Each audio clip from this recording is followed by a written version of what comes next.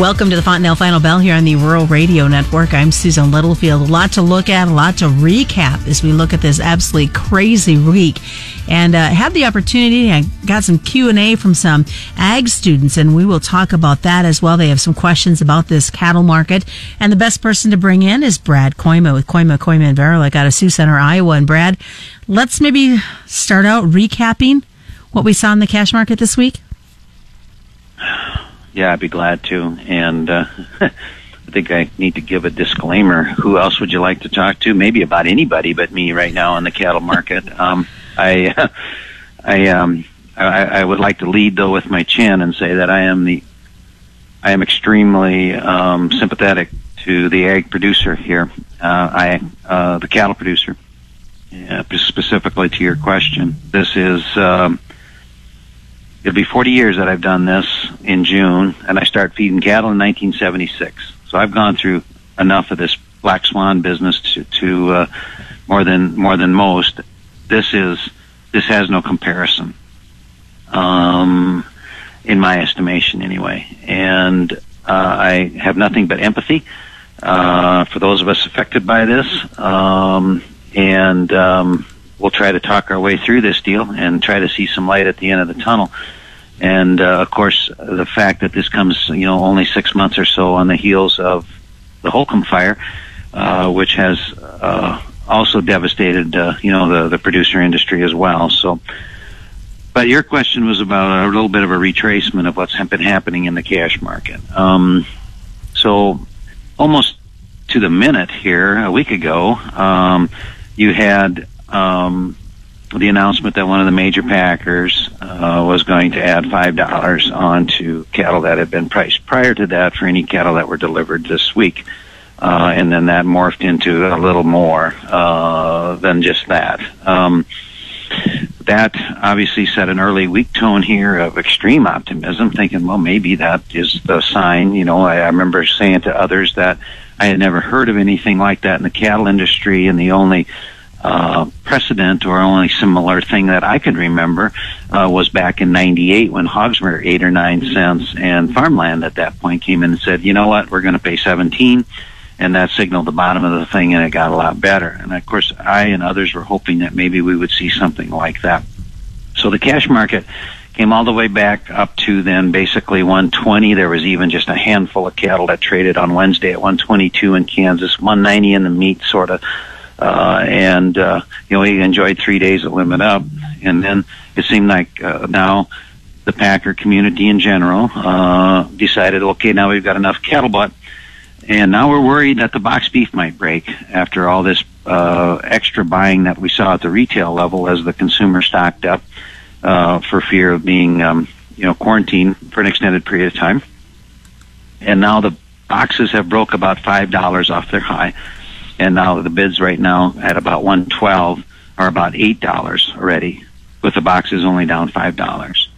I have no way to explain how the packer can even shave in the morning. I think it's completely a total injustice what the producer's getting paid versus the packer margins.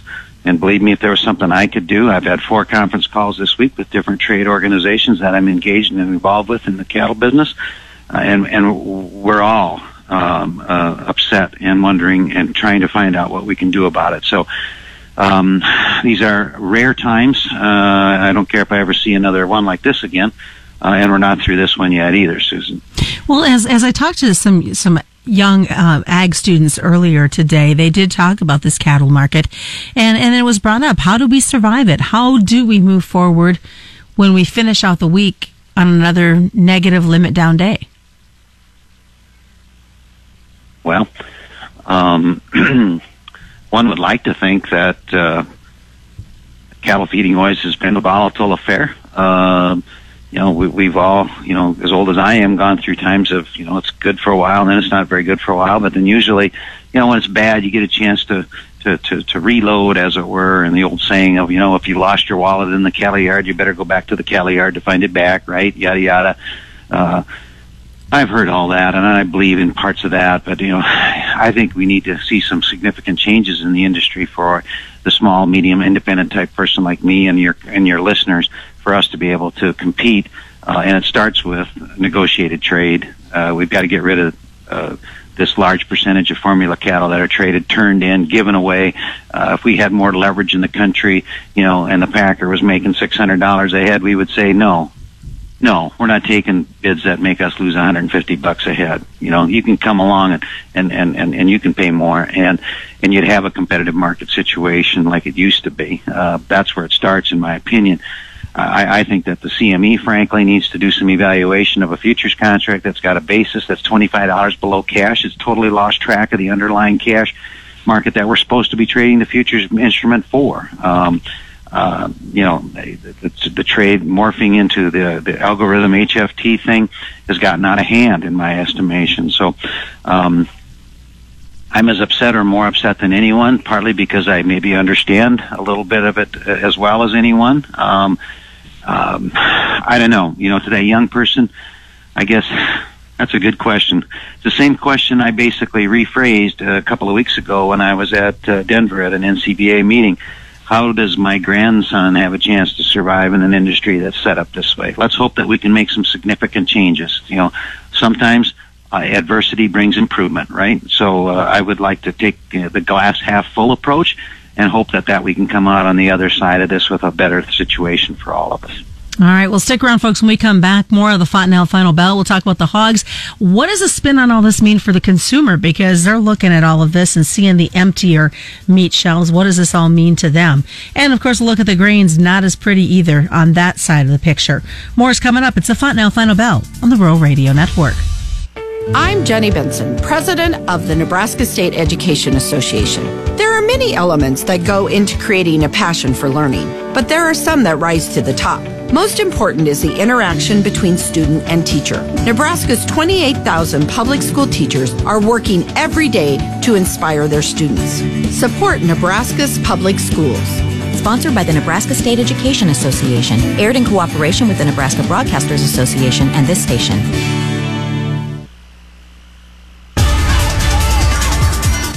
Welcome back to the Fontanelle Final Bell here on the Rural Radio Network. I'm Susan Littlefield. We continue our conversation with Brad Kooima. And before we left for break, we were talking about the happenings of this market. And we can't forget the hogs. They too have seen another day of limit down trade.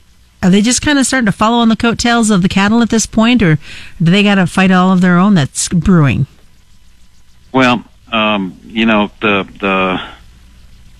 we have to go through our once a day rumor of a plant closing. Please, I am sympathetic. Don't anybody misunderstand that I'm making light of a very serious situation. Trust me, I understand that. But yesterday there was that story came out, that there was a person that tested positive for COVID-19 that works at the Smithfield plant in Sioux Falls. We were trading actually okay up until that time, and then boom, we go down the limit. Everybody forgets to read the rest of the story. The algorithms or whomever the trade is doesn't read to the bottom of the story that says, yeah, we sent them home, 14-day self-quarantine. We're running as normal, and we intend to continue to run as normal. But that takes the wind out of the sails, right? It's hard to turn that bearish ship around, so that just seemed like it just trickled in and followed through into this morning's trade. Now, I thought this morning's trade on the hogs probably still had a little bit of a hangover from the hog report, which I'll be honest, I didn't spend near as much time analytically on that as I typically would, because, part of me is like, oh, well, the news doesn't make any difference anyway. We're just trading COVID-19, right? But a report that looked to be kind of vaguely neutral on face value, it looked like also, signaled the end of the expansion phase finally when you look at the farrowing intentions.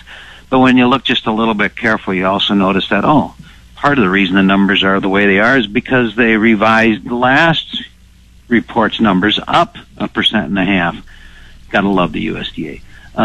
So we're actually saying, if you're going like, well, 104%, that's what we thought. What? Yeah, well, actually it's 104% of 1.5% more than we thought. Does that make sense? Anyway, I think that was part of the problem on the hogs too today. Now, bigger picture on the hogs, I guess I still want to be a Longview guy. I think that you notice we don't hear much about African swine fever. They're probably going to get around to getting through that. Plus, as China recovers from COVID-19, I think that they're going to have a demand for protein like pork, like ours. We're certainly competitively priced, my goodness. So I hope that this hog thing doesn't stay down here for long. Hogs don't have near the H&R trade, hotel restaurant trade, that the beef does either. So I'm hoping that we're a little more quick to recover and bounce back just on the domestic and potential export value. So for a consumer who is going to the local grocery store, they're wanting to pick up that steak, that pork chop, and they're seeing very empty shelves. How does this all correlate back to them and what we're seeing in prices? Well, curiously enough, not really. Happily, I would say, as I look through, and I'm a nerd about these kind of fundamentals, right? I mean, I look at all these certain ads every week. You know what I've been encouraged by? These guys, people really, for the most part, are not getting gouged for what these meat prices are. If I had to talk to the consumer, I'd say, you know what? The American farmer is going to continue to raise hogs, and he's going to continue to raise beef. Obviously, we would like you to support our product. It's going to be available. The Packers committed to keeping packing plants open. Why? Largely because he's making a ton of money to do it. So he's going to do it with every effort he can. There'll be a supply there. I guess I would say, use your head. Just keep buying it. We're fine. It's going to get warm out. Let's fire up those grills and let's all have a ribeye. There we go. Let's jump over quickly before we have to wrap up on the grain side, looking at some lower numbers in the corn market. We know the ethanol industry has had some big hits as well this week, and it's pulling the corn in with them. Yeah, I think you can kind of, one-liner the corn, it's energy. Crude oil down at, in the mid-20s, and the ethanol industry for now, at least upside down. We do have a planning report Tuesday, and I believe it's Tuesday. I don't even know what day it is today, almost. But the shift of the corn bean ratio changed a lot in the last 30 days. I wonder if they'll show anything that up on the report. I'm inclined to think we're closer to the low than most people think. And I'm also inclined to think most of that negative news is kind of built in. But and I'm wondering, why hasn't the market factored at all? Running overtime here a little bit, I'm sorry, but there's shortages of toilet paper and sanitizer and yada yada. What if we have some issues with inputs? I wonder if all of those crop input supplies, I think the seed's probably pretty well set, but herbicide, insecticide, whatever. I wonder, whether or not there might be a glitch or two here moving into springtime. So we'll see. I guess I want to have a long view and be a little bit optimistic that the grains are near the lows. All right, sounds good. What's the best way for folks to get a hold of you, Brad? Smoke signals? No, just kidding. 800-358-3047. All right, thanks so much. Brad Kooima has been joining us today. Just a reminder, commodity futures and options do involve substantial risk of loss. They're not suitable for all investors. As we wrap up the week, that is your Fontanelle Final Bell, being brought to you by Fontanelle Hybrids and all your local Fontanelle dealers. You can check this out as a podcast at our website at ruralradio.com or wherever you subscribe to your free podcast. It's a Fontanelle Final Bell on the Rural Radio Network.